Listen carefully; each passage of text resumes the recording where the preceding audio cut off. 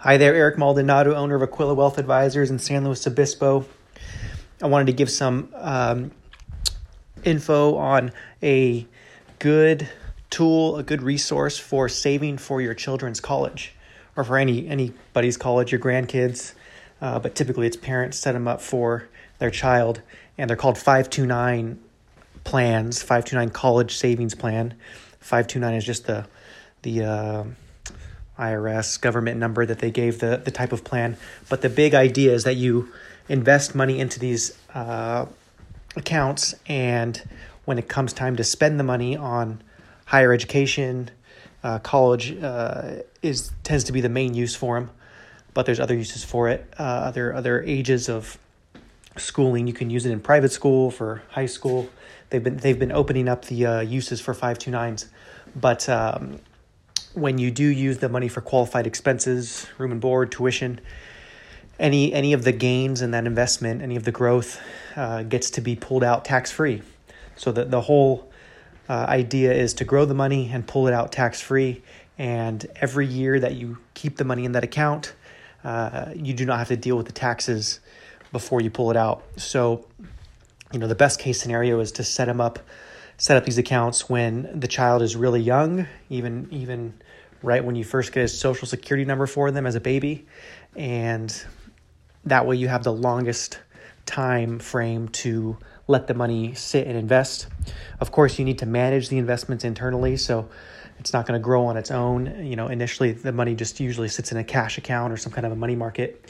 You and your advisor, or your advisor works in tandem with you to set up the investments to be appropriate for you and your goals and your values.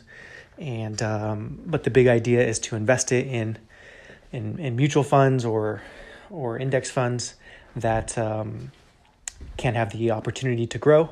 That way you take advantage of tax-free growth when you go to utilize that money one day. Some people ask, well, what if the money isn't used for college, or if the child wants to do something else? I will say that each year it seems like, especially lately, the IRS, the government, has been opening up the uses for the 529 money. For example, in the past, you could never use 529 money to pay off student loans. Now you can use, I think it's up to $10,000 from a 529 account to pay off a student loan.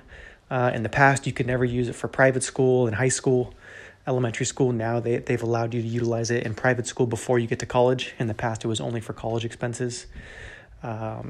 So there are more and more uses for it. I'm sure, if not already, it'll eventually be qualified for. I think even now there's uses for like trade schools or online programs, as long as it has some sort of a connection to a verifiable educational institution. You can be pretty confident that it'll be utilized for that. But even still, let's say the child never goes to college, doesn't want to do any sort of higher education or trade schools or whatever, then the disadvantage to that, if you pull the money out and it's a non-qualified distribution, then you have a 10% penalty on any of the gains. So it's a 10% penalty on money that is on top of the money you put in, and it's also taxed. So it's taxed and penalized 10%, taxed at regular income tax rates. However, any money that you put in, your contributions, that can be pulled out without being taxed or penalized if it's a non-qualified distribution, because it's your money, you put it in after tax. So it's after tax contributions. The goal is to grow it and utilize it for qualified expenses, and you get a tax-free benefit. Each state has their own 529 program, so it can get kind of confusing and convoluted because there's a bunch of states and every state has their own sponsored program. And the benefit of using your own state is if there is a state tax incentive. Some states, they incentivize local residents of that state to put money into their own 529 plan by giving them some sort of a tax deduction. In California, we do not get any kind of a tax deduction or tax break for utilizing our own California 529. So that just means you can go to any state's 529 and utilize it. Some are better than others. Some have better interfaces. Some have better investment options. Some are cheaper, some have just better pricing. If you have questions, feel free to reach out. I can speak to that.